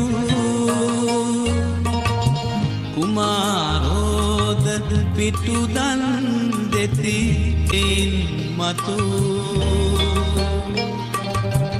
උගතමානා ශිල්පය පිල් කඩනො පැතු වේවැලවතා ඉකිබින දඬුවමක් පැතු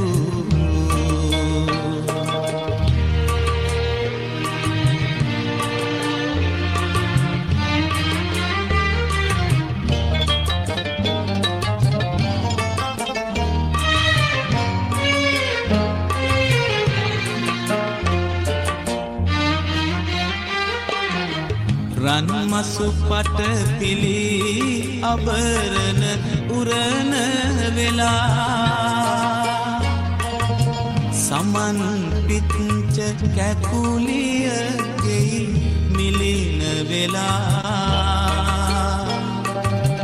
ගුරු නිවහනේ කඳුලට උල්පතක් වෙලා ලොකු හාමිනේ ඇත බිතු සිතුවමක් වෙලා පැන මඩ කඩිති වැව්තාවලු වැහි කාලේ පෙන්නා මග නොමග නොවැටි යන තාලේ සිප් කිරිපෙවූ මූසිලයින් උඩුමාලේ අපේ ගුරුතුමායයි තාමත් ඉස්කෝලේ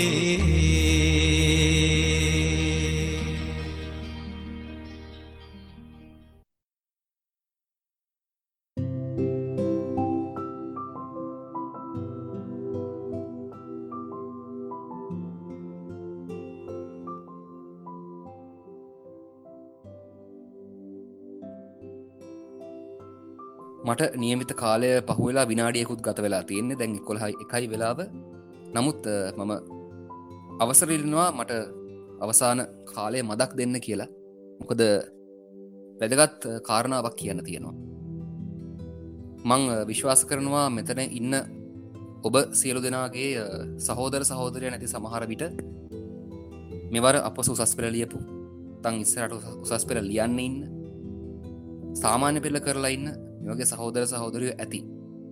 විශේෂයෙන් අපේ ට්විටර් කුලකයට ගොඩක් සන්තෝසයි අපේ ඉරිඳු ලියනගේ රත්ගමයාගේ ආදරණීය චූටි මල්ලි මේ සැරේ අපොස උසස් පෙළ විභාගයේ ගණිතාංශයෙන් දිවයිනෙන්ම දෙවන ස්ථානය දිනාගෙන තියෙනවා.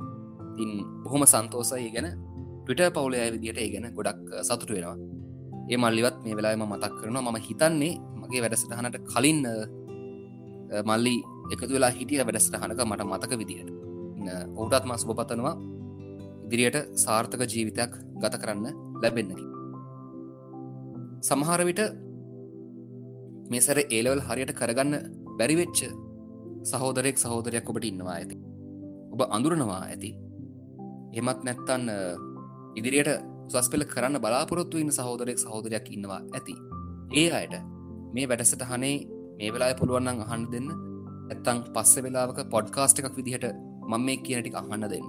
එහෙමත් නැත්තම් මම හෙට නෙවෙයි අනිද්දා මගේ YouTube channel එකට අලුත් වීඩියෝක් ඇතුළත් කරනවා. මම මෙතනින් එහාට කියන්නේ යන ටික වීඩියෝ සාක්ෂියක් මම එකතු කරන්න බලාපොරොත්තු වෙනවා. YouTube channel එක subscribe කරලා මේ සිකුරාදා හවස 5:06 විතර වෙද්දී පොඩ්ඩක් YouTube පැත්තට එන්න කියලා ආරාධනා කරනවා. අවුරුදු 11ක් නැත්නම් අවුරුදු 13ක් අපි අධ්‍යාපනය හදාරලා එනවනේ බොහොම ලස්සන ගමනක්. අපේ ජීවිතයට ගොඩක් දේවල් එකතු කරන, අපේ ජීවිතය හැඩගස්සන පාසල් කාලේ. මේ ගමනේ අන්තිම හරියට එනකොට අපිට මොන ගැහෙනවා කඩේම් දෙකක්. එකක් තමයි O level සාමාන්‍ය පෙළ. අනිත් එක තමයි A level උසස් පෙළ. මේ කඩේම් දෙක පැනගන්න අපි හැමෝටම පුළුවන් නම් කිසි ප්‍රශ්නයක් නැහැ. ඒත් හැමෝටම මේක කරන්න වෙන්නේ නැහැ. සමහරු ඒ දෙකම කරගන්නවා. ඒත් විශ්වවිද්‍යාල වරම් ලබන්නේ නැහැ. එහෙම අය ඕනෑ තරම් මේ ලංකාවේ හැම අවුරුද්දෙම ඉන්නවා. අපිට මුණ ගැහෙන අපිත් ඒ අත්දැකීම් වලට මුණ දීලා තියෙනවා. හැම අවුරුද්දෙම ලක්ෂ 3කට ආසන්න පිරිසක් O level ලියනවා. එතනින් ලක්ෂ 2ක් A level වලට. A level වලින් ලක්ෂ 1.5ක් පාස් වෙනවා.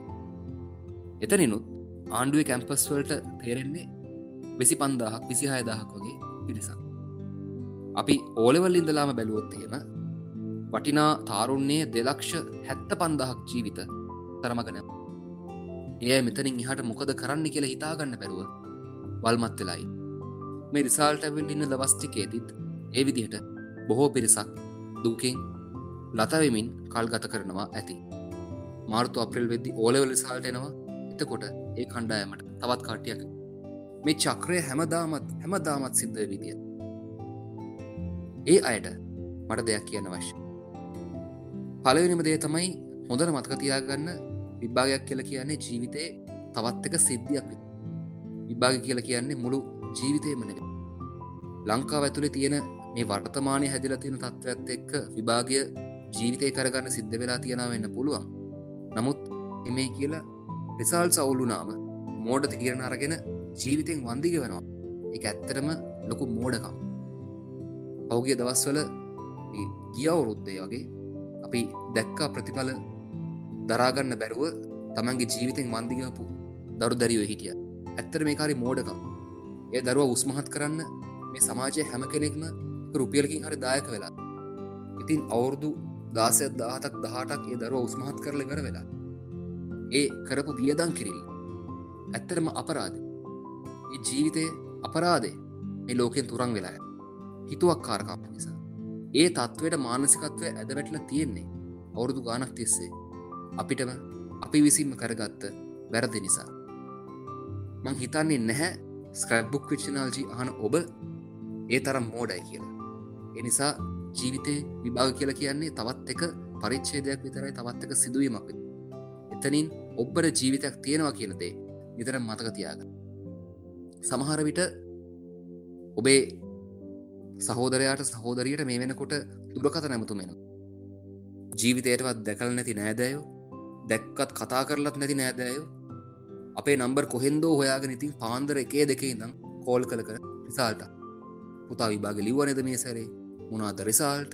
අපේ එක්කෙනාට නම් A9යි, රොයල් එකට දාන්න ඉන්නේ, විසාකයකට දාන්න ඉන්නේ. අපේ එක්කෙනාට A3යි කටුබැද්දට සිලෙක්ට්, ඩිස්ට්‍රික්ට් රෑන්ක් එකක් තියෙනවා. අර අල්ලපු ගෙදර සමන්තිගේ දූ මෙඩිකල් කොලේජ්ලු මොන තරම් ගමනට ආඩම්බරයක්. ඔයාගේ ළමයා නම් A level කරගත්තේ නෑ නේද? පුතා ඉතින් පන්ති හිටියෙත් නෑනේ. බාහිර වැඩනේ කර හිටියේ. කැඩෙට් කරා, සංගම් වල වැඩ කරා. කොහොම තමයි ඉතින්. ඔන්න ඔය විදිහේ දුරකථන ඇමතුම් අනිවාර්යයෙන්ම ඔබට ඇවිල්ලා ඇති. නැත්නම් ඔබේ සහෝදර සහෝදරයන්ට එනවා. ඔන්න ඔය කාලකන්නි කෝල් වලට පිළිතුරු බඳින්න යන්න. ඒ කාලකන්නි නෑදෑයුම තම සතයකට ගණන් ගන්න. ඇත්ත මන් දන්නවා. ඒ වැඩේ අමාරුයි. විභාගයට මුහුණ දීපු අයට දුකයි. අම්මා තාත්තා ඊටත් වැඩිය දුකයි. යාළුවෝ ඒ ලෙවල් කරන්න යනවා, කැම්පස් යනවා. නමුත් තමන් අතරමඟ නැවතිලා. හැබැයි ඔන්න ඔය වැළපෙන කාලේ පන්න ගත්තා නම් අන්නේ පන්නපු දවස තමයි ජීවිතේ දිනන ඔබ ආරම්භ කරන දවස. ඒ නිසා ඔන්න ඔය රිසල්ට් අහලා එන කෝල් තියෙනවනේ. ඔබේ සහෝදර සහෝදරයන්ට කියන්න. නැත්තම් මේ වෙලාවේ අහගෙන ඉන්න කෙනෙක් නම් මේ වෙලාවේ ඔබ A level ලියපු කෙනෙක් නම් මේ අහගෙන ඉන්නේ. මතක තියාගන්න. ඔය එන කෝල් ඒ කනෙන් අහලා මේ කනෙන් පිට කරන්න කියලා අපි සාමාන්‍ය බස් වහර කියමනක් තියෙනවනේ. නෑ. ඒ කනෙන් අහලා මේ කනෙන් පිට කරද්දී ඔළුව මැද්දේ මොකක් හරි වචන දෙයක් කර නවතී. මේ කණෙන් ඇතුළටත් එන්න නොදී ඒවා එහෙම්ම අයින් කරලා දාන්න. තමන්ගේ විපතකදී තමන්ගේ පරාජයකදී තමන්ට උසුළු විසුළු කරන මිනිස්සු, පාච්චල් කරන මිනිස්සු තමන්ගේ ජීවිතේට වැඩක් නෑ. ඒ වගේ කාලකණ්ණි නෑදෑයෝ, ඒ වගේ කාලකණ්ණි මිත්‍රයෝ තමන්ගේ ජීවිතෙන් ඈත් කරලා දාන්න. මෙච්චර දවසක් ඔයාට කරන්න සිද්ධ වෙලා තිබුණේ අනිත් අයගේ හීනයක් වෙනුවෙන් වැඩ කරන්න වෙන්න. ඇත්තටම ගත්තොත් ලංකාවේ ආර්ට්ස් කොමර්ස් කරන්න හිටපු අයට අකමැත්තෙන් වුණත් සයන්ස් මැත්ස් කරන්න සිද්ධ වෙලා තියෙන ක්‍රමය ඇතුලේ. මොකද දොස්තර කෙනෙක් ඉංජිනේරුවෙක් වුණේ නැත්තම් ලංකාව ඇතුලේ හරිහමං ජීවිතයක් ගත කරන්න බෑ කියන තත්ත්වයට මේ සමාජය පත් වෙලා තියෙනවා. ඒකට කිසිම වැරද්දක් කියන්න බෑ. මේ සමාජය හැදිලා තියෙන්නේ එහෙම. නමුත් මෙතනින් එහාට ඔබට පුළුවන් ඒ ක්‍රමයට බිල්ලක් නොවී ඔබව හඳුනගන්න. ෆස්ට් ෂයික බැරි වුණා නම් සෙකන්ඩ් ෂයික කරන්න. සෙකන්ඩ් ෂයික බැරි වුණා නම් තර්ඩ් ෂයික කරන්න. ආණ්ඩුව අපිට 3 පාරක්ම දීලා තියෙනවානේ. නමුත් ෂුවර් නම් විතරක් කරන්න. නැත්තම් ඒ ගත කරන කාලය එහෙම් පිටින්ම අපරාධයක්. ප්‍රධානම කාරණයට මම දැන් එන්නම්කෝ. ඒ තමයි තමන්ගේ ඇතුළාන්තය අඳුනගන්න මහන්සි වෙන්න. අපි හැමෝම මේ ලෝකෙට ඇවිල්ලා ඉන්නේ මොනෑම හෝ භූමිකාවක් රඟ දක්වන්න. ඒ භූමිකාව මොකද්ද කියලා අඳුරගන්න. තමන්ගේ හැකියාව මොකද්ද කියන එක අඳුරගන්න. හැමෝම දොස්තරලා ඉංජිනේරුවෝ වෙන්න අවශ්‍ය නැහැ. එහෙම වුණාම අනිත් දේවල් කරන්න. ඒ නිසා තමන්ගේ හැකියාව අනුව කරන්න පුළුවන් කෝස් එකක් හොඳ ඩිප්ලෝමා පාඨමාලාවක් හොයන්න. රිසල්ට්ස් නැත්තම් ෆවුන්ඩේෂන් ලෙවල් එකේ කෝස් එකක් කම්ප්ලීට් කරලා එතනින් එහාට ඉස්සරහට යන්න. අපි හැමෝටම අනිවාර්යයෙන්ම ගොඩ යන්න. සමහර විට තමන්ට තියෙන හැකියාව ඇඳුම් මහන්න තියෙන හැකියාව වෙන්න. හොඳ බැහුම් පාඨමාලාවක්. මේ ලෝකේ දියුණු වෙච්ච හැම ඇඟලුම් කර්මාන්තයක්ම ලෝක ප්‍රසිද්ධ හැම ෆැෂන් බ්‍රෑන්ඩ් එකක්ම පටන් ගන්න තියෙනවා. පුංචි එලර සාප්. ඔයාට සමහරට රසට උයන්න පුළුවන් ඇති. යන්න හොඳ හොටෙල් කෝස් එකක්. රසට උයන්න පුළුවන් ඕන පුද්ගලයෙක් මේ ලෝකේ ඕනම ප්‍රධාන හෝටලයක කුස්සිය දොර විවෘතයි. ඔබ හිතන් ඉන්නවද ලංකාවේ වැඩිපුරම හම්බ කරන්නේ දොස්තරලාගේ? එහෙම හිතාගෙන ඉන්නවනම් ලංකාවේ ප්‍රධාන පෙළේ සැලොන් එකකට පොඩ්ඩක් ගොඩ වෙලා බලන්නකෝ. දොස්තර කෙනෙක් දවසකට හම්බ කරන ගානටත් වැඩිය රූපලාවන්‍ය ශිල්පියෙක් පැයකට හම්බ කරනවා. ඒ තත්ත්වයට ඇවිත් තියෙන්නේ ටැලන්ට් එක. ඒකට ශේෂ්ත්‍රය අදාළ වෙන්නේ නැහැ. මම කියන්නේ හැමෝටම ගිහිල්ලා මේ සැලොන් දාගන්න කියලා. නමුත් රූපලාවන්‍ය ශේෂ්ත්‍රය කියන්නේ Tamanට කියාව තියෙන ශේෂ්ත්‍රය නම් අනිවාර්යයෙන්ම සැලොන් එකක් දාන්න. සනත් ජයසූරිය දොස්තර කෙනෙක් වුණා නම් අද මුළු ලෝකයක්ම ගෞරව කරයිද? මුළු ලෝකයක්ම ආදරය කරයි. නන්දා මාලිනී මැතිණිය අමරදේව සූරීන් ඉංජිනේරුවෝ වුණා නම් කොහොමද අපිට ලංකාවේ ස්වභාවික සංගීත? එතකොට අපි ගත්තොත් සිනමාව පැත්තේ ආමිනී ෆොන්සේකා, මාලිනී ෆොන්සේකා, විජය, ජෝ වරලත් ගණකාධිකාරීවරුන් වුණා නම්, නීතිඥවරු වුණා නම් කොහොමද අද අපිට කතා කරන ස්වර්ණමය සිනමාව? සංගක්කාර නීතිය පැත්තෙන් අධ්‍යාපනය හදාරලා තියෙනවා කියන එක අපි හැමෝම දන්නවා. නමුත් අපි සංගක්කාරට කියන්නේ නීතිඥ කුමාර සංගක්කාර කියලා. අපි කුමාර සංගක්කාරව හඳුන්වන්නේ ලෝක ඉතිහාසයේ බිහිවුණු අති විශිෂ්ටතම ක්‍රිකට් ක්‍රීඩකයා. ඔහුගේ නම ඉස්සරහා නීතිඥ කුමාර සංගක්කාර කියලා අපි හඳුන්වන්නේ නැහැ. ඒ මොකද සංගක්කාර තමන්ගේ ටැලන්ට් එක වැඩිපුර තියෙන කොයි පැත්තද කියලා හඳුනගන්න. ඒ නිසා අවසාන වශයෙන් මම මේ දෙකේ තවත් එකෙක් නොවි වෙනස් එකෙක්. මොකද තවත් එකෙක්ගෙන් මේ ලෝකෙට වැඩක් නැහැ. විභාග කරන්නේ නැහැ කියලා, කැම්පස් ගියේ නැහැ කියලා වැටෙන්න එපා. මේ සමාජය තමන්ගේ කැම්පස් එක කරගන්න. මේ සමාජය කරක් ගහලා අත්දැකීම් අරගෙන ඔබ ලබා ගන්න උපාධියට ගහන්න උපාධියක් වෙන කොහෙවත් නැහැ. මං වගකීමෙන් කියනවා. අද ඉඳලා මේ මොහොතේ ඉඳලා දිනපතා හරියට මහන්සි වුණොත් ඒ ලෙවල් තේරිච්ච මිත්‍රයා වෙන්න පුළුවන්. නැත්තම් ඒ තුනක් අරගෙන කැම්පස් ගිය මිත්‍රයා වෙන්න පුළුවන්. අවුරුදු ගාණක් ඩිග්‍රියක් කම්ප්ලීට් කරලා ඉවර වෙලා එයාගේ පළවෙනි ජොබ් එකට එනකොට අනිවාර්යයෙන්ම මේ සමාජය හරියට අවබෝධ කරගත්ත මිනිස්සයාට පළවෙනි කාර් එකත් ඉලට ගන්න පුළුවන්. අනිවාර්යයෙන්ම කරන්න පුළුවන්. හැබැයි ඒකට මහන්සි වෙන්න. ඒ නිසා ජීවිතේ දිනන්න කවදා හරි ඔබට පිටිපස්සට හැරුණාම ආපහු ස්වයං විචාරයක් කරලා බලනකොට තේරෙවි. එදා මම කැම්පස් ගියේ නැත්තේ. මම ඒ ලෙවල් පාස් වුණේ නැත්තේ. මට මේ දේවල් කරගන්න බැරි වුණේ මං මේ වගේ මාවතකට යොමු වෙන්න අවශ්‍ය වෙච්ච නිසා නේද කියලා. ඒ නිසා ඒ පණිවිඩය ඔබ උසස් පෙළ ලිව්ව කෙනෙක් නම් සාමාන්‍ය පෙළ ලියලකින් ඉන්න කෙනෙක් නම් තේරුම් ගන්න. ඔබේ සහෝදරයෙක් ඒ දේ තේරුම් කරලා දෙන්න. තවත් කෙනෙක් නොවී වෙනස් කෙනෙක් වෙන්න උත්සාහ කරන්න. ඔබට අනිවාර්යයෙන්ම ජීවිතේ ජය ගන්න පුළුවන්.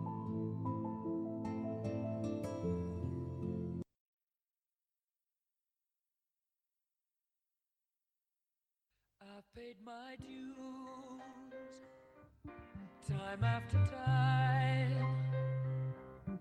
I've done my sentence but committed no crime. And bad mistakes I've made a few. I've had my shells and kicks in my face, but I've come through. I need to go on.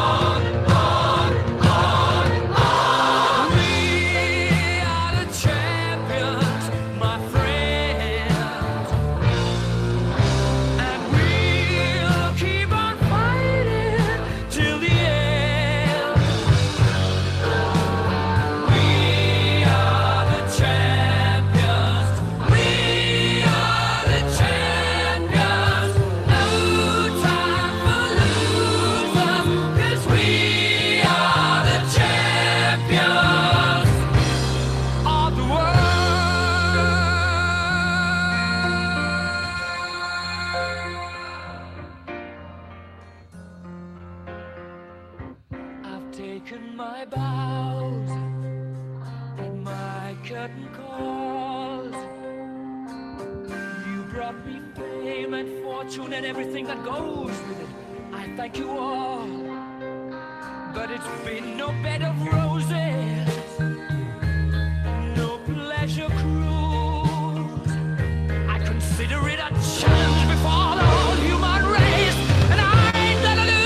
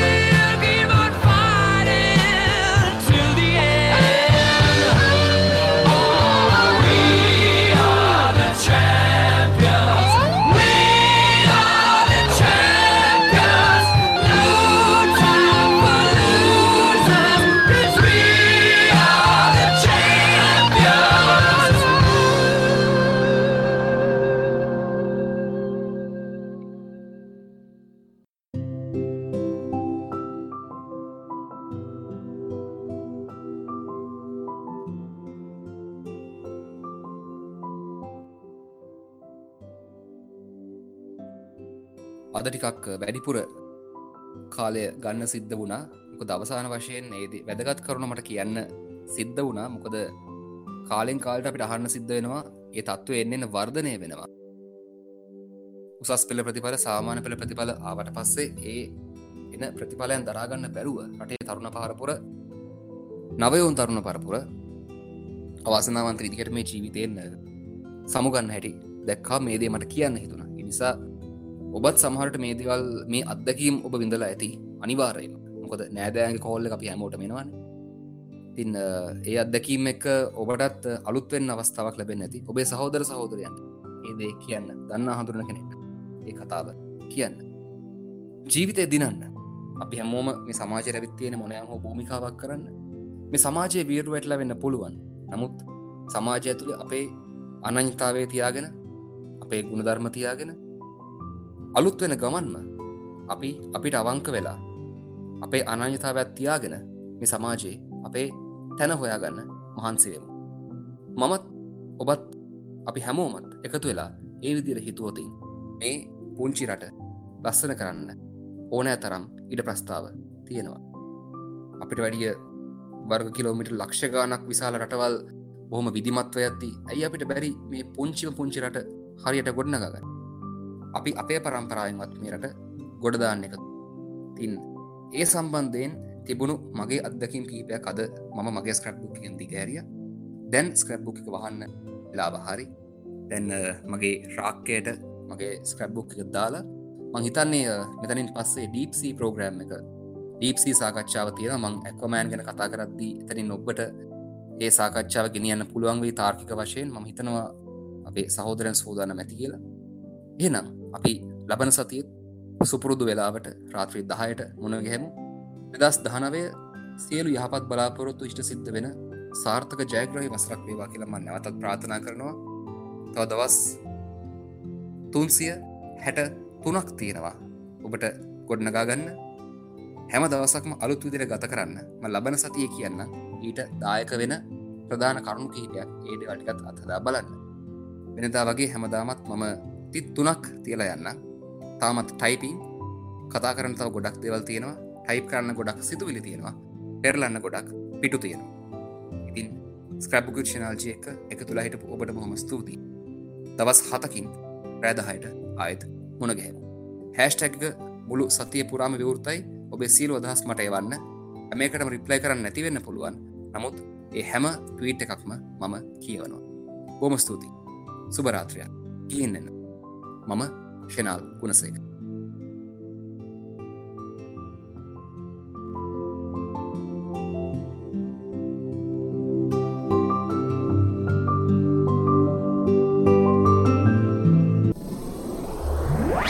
You're listening to Radio Makara FM.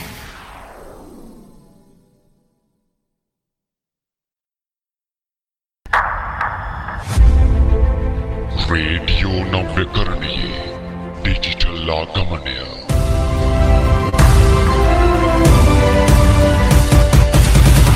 රතු මකරා FM